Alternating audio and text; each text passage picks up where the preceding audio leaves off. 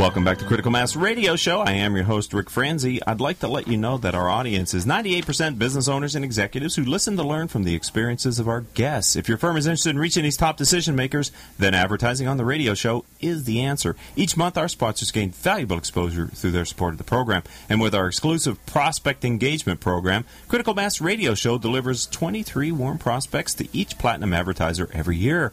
To learn more, contact Rose Chamora, 951-515-4661. That's 951-515-4661. All right, as many of you know, Dr. Dean Waldman was on our show earlier this year, and we got into such a great conversation, and I felt he had so much more to share that I wanted him to come back, and thanks for Crystal getting him back in the studio here, at least on the phone. And Dr. Waldman wrote his second book, The Cancer in Healthcare, How Greed is Killing What We Love. Dr. Waldman, welcome back to the program. Thank you for having me. It's great to have you. You know, I'm going to start right out. For those who may not have heard the first interview yet, just briefly, tell us a little bit about the Cancer in Healthcare book, why you wrote it, and sort of what its message is. That's actually quite easy. Let me simply say, you started or prefaced this by saying we're going to talk about my views about the healthcare system, and in a sense, of course, that's true, but I'd like to change the word view to diagnosis, because what I'm doing is not exposing people to my opinions. I'm giving them, just the way a doctor would with a sick patient, what is wrong with this particular patient. And what the book is simply that diagnosis. Okay, this is a sick patient, healthcare. What is wrong with healthcare? What's the cause of healthcare's illness? And that's what the book is about. That's what the book tries to make sure everybody understands. How we treat this patient is a decision that I think and that's another part of the book, I think we should make as a people, as a group, as a society, and not have someone tell us what we should do about healthcare, specifically Washington. When you just said that, it leads me to my next question that I wanted to ask you, because I have heard you compare the Bill of Rights and the effort it took to create the Bill of Rights as similar to the effort that's required to fix the healthcare system in the United States. Can you explain what you meant by that statement?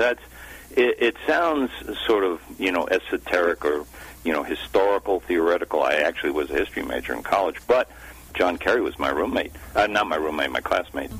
The problem with healthcare, as the book explains, is that it has cancer.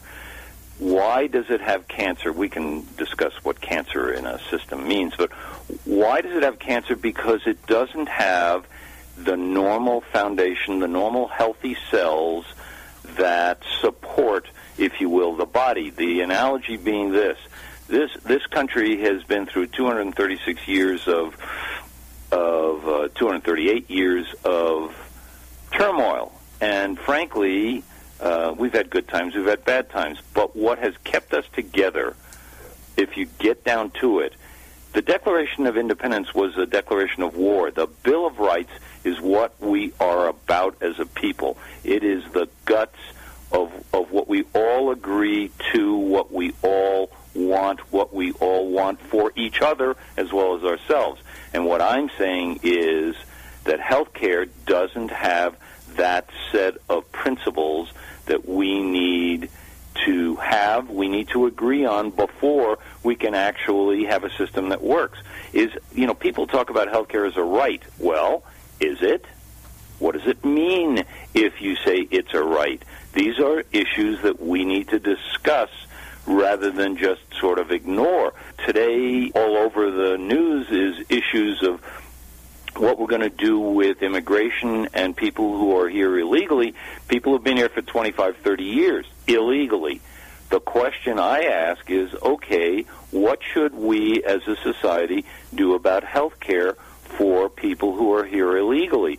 And I don't want a knee-jerk response. I would like to have people discuss it, argue about it, differ about it, hear each other's opinions, and then come to a consensus about what we should do with illegals. You may or may not know, you probably do, but I bet you your listening audience does not know that in universal health care countries, people who are in that country illegally are not part of their national system. Amazing. Well, now they do. I'm talking with Dr. Dean Waldman.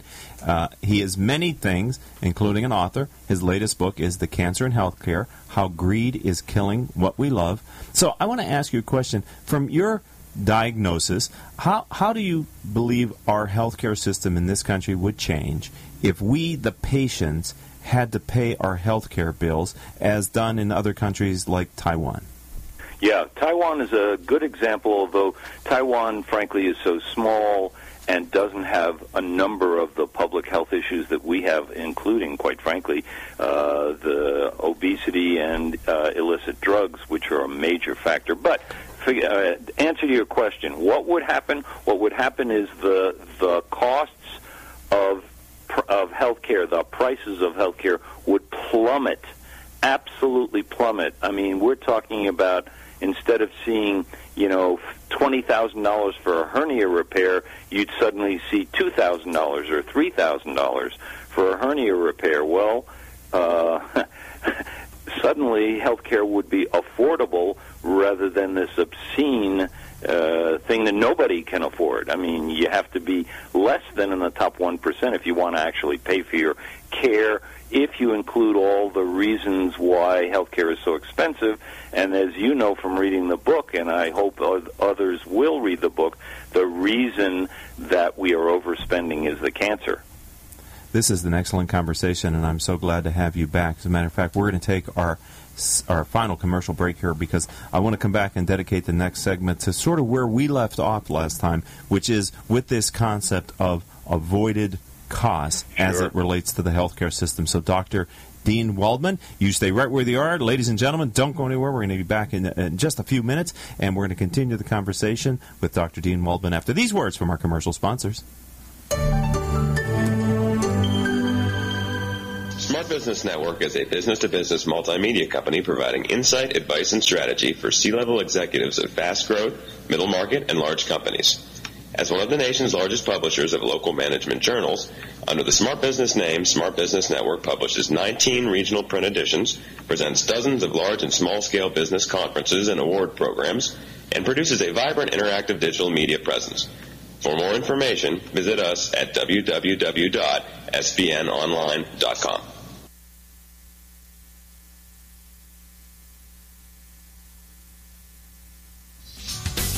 S&H Rubber is a manufacturing company in Fullerton, California. We specialize in custom molded, extruded, and stamped rubber parts. If your next job requires a rubber part, we would appreciate the opportunity to quote on it. We serve aerospace, automotive, and many other industries. We work with many types of rubber, including silicone, EPDM, neoprene, bunanitrile, and Viton. Our quality system is ISO and AS 9100 approved. Over our 47 years in business, the S&H brand has become known for superior quality, quick turnaround, and competitive pricing. Please check out our website at www.shrubber.com or call 714-525-0277. Let S&H be your sealing solution. There's something positive about the word up. When things are looking good, they're looking up. When someone's down, you cheer them up. So how do you move up? Well, when it comes to getting your bachelor's or master's degree, there's one university that stacks up, Brandman University. Brandman is ranked by U.S. News & World Report as one of the nation's top 10 universities for online bachelor's programs. Brandman's online graduate programs in business and education also receive top honors. So look us up at brandman.edu. Brandman University. Move up. Welcome back to Critical Mass Radio Show. I'm your host, Rick Frenzy. Dr. Dean Waldman is our guest. I'd like to let you know that our listeners have downloaded over 18,000 episodes of the Critical Mass Radio shows over the last 30 days. And I really appreciate your growing and continued support for the radio show. I think part of the huge increase in the downloads has been attributed to having our guests be far more engaged with the radio show, both before, during, and after. Amanda Pointer, who is our assistant producer, has been a key player in helping to keep you engaged in our shows. We really appreciate the fact that guests take the time to make their shows available to their communities. That's how we've grown our audience this large. Thank you. If you want to follow me on LinkedIn, I'm Richard Franzi. If you want to follow us on on Twitter, we're CEO Peer Groups.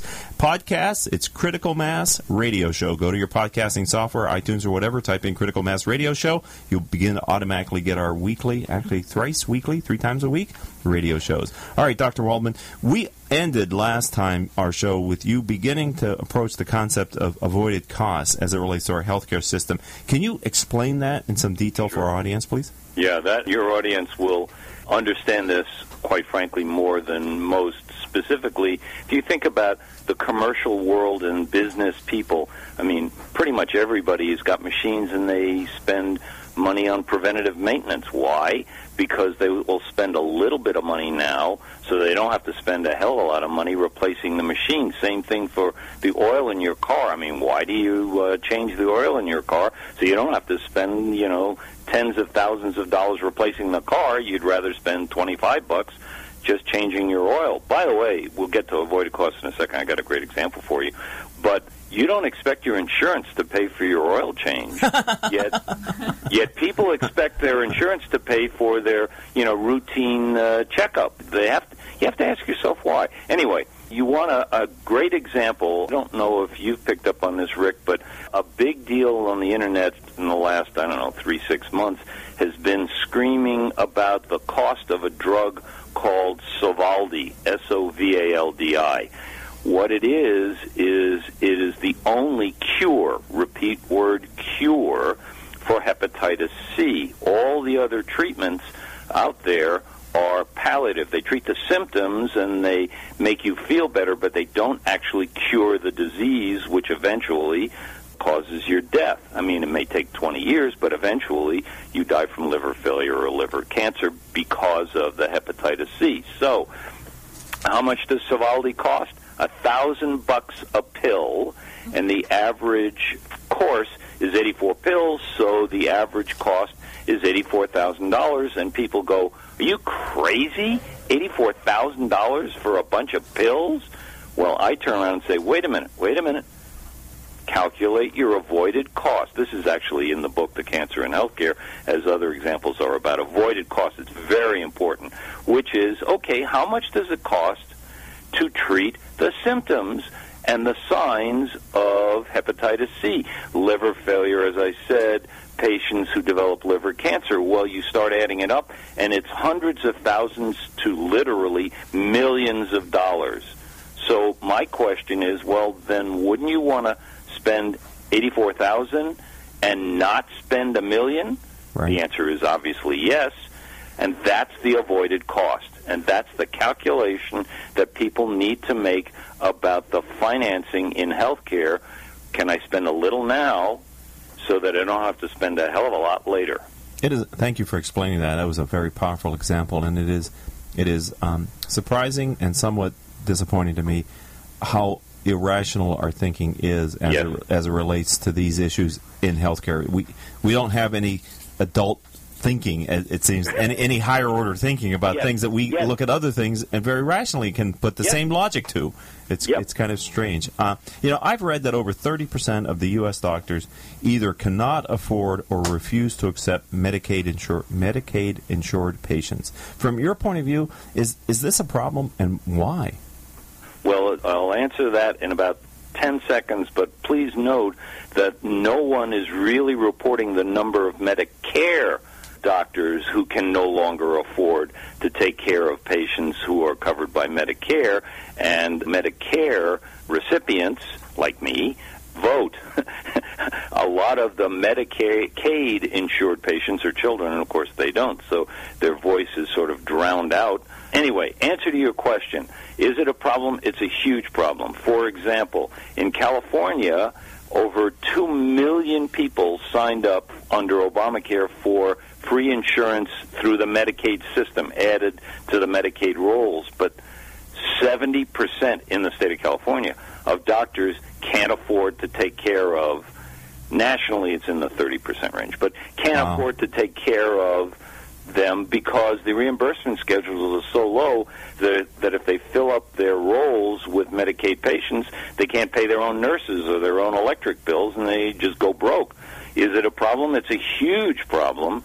And so what happens is the 2 or 3 bad things. 1, patients don't get care. 2, even though they have, quote, insurance, end quote.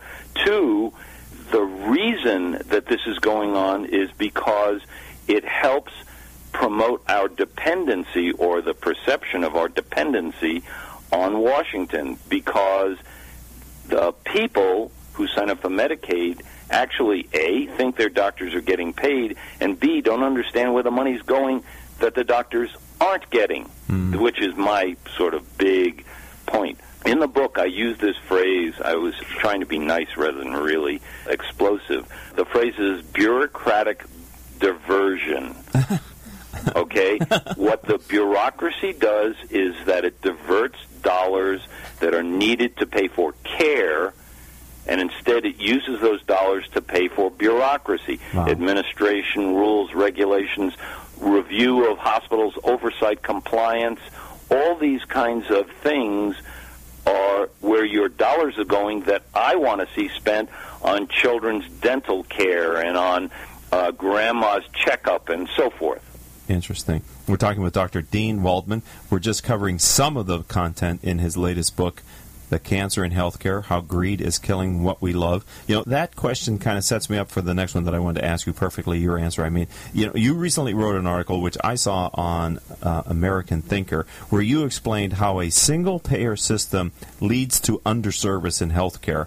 Can you kind of draw that story out for us a little bit? Sure, that's simple. One of the first things that everybody needs to understand, and again, you read the book so you know I make a big deal of this, they talk about cutting costs, but they really don't cut costs because nobody, I repeat, nobody knows the cost of anything in healthcare the way they know the cost of a sweater or a car or almost a dry cleaning service. You know the disposables and you know the labor costs, and you add them all up, and that's the cost of whatever it is.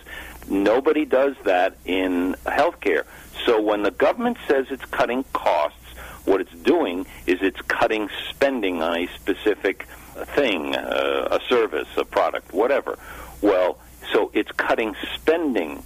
So in a single-payer system, when they have a specific budget and they say, all right, the budget allocation for this year is, in this country, I'll make it up, $2 trillion. By the way, the latest data shows that $2.7 trillion that everybody was aghast at is going to be $3.4 trillion we're spending on healthcare. Deloitte just came out with that. Anyway, let's say it's $2 trillion.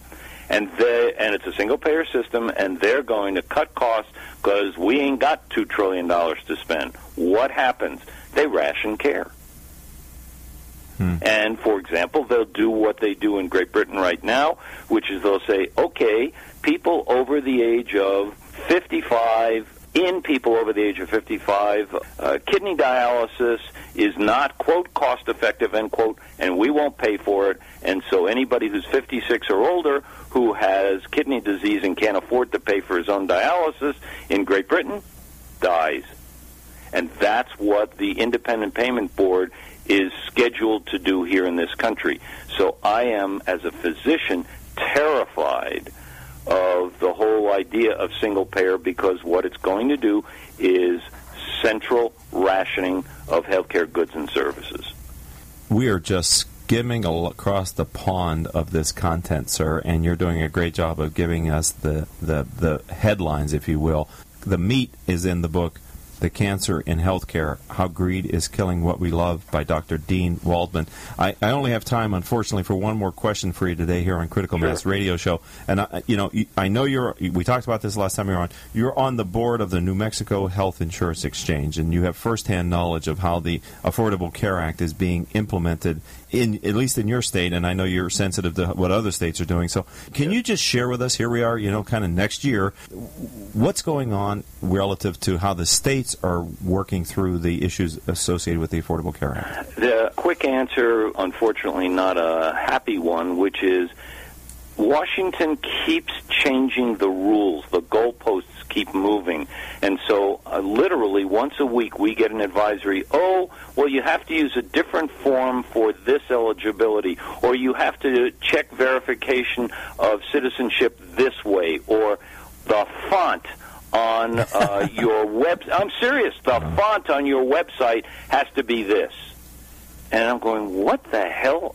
I mean, this is micromanagement taken to an extreme, yet that's what's happening. So this sounds like an excuse, but the truth is we are trying desperately to set up an insurance exchange here in New Mexico that actually people can understand. We won't discuss the cost for a moment. We'll just say, understand the damn thing, and they keep changing the rules and regs on us.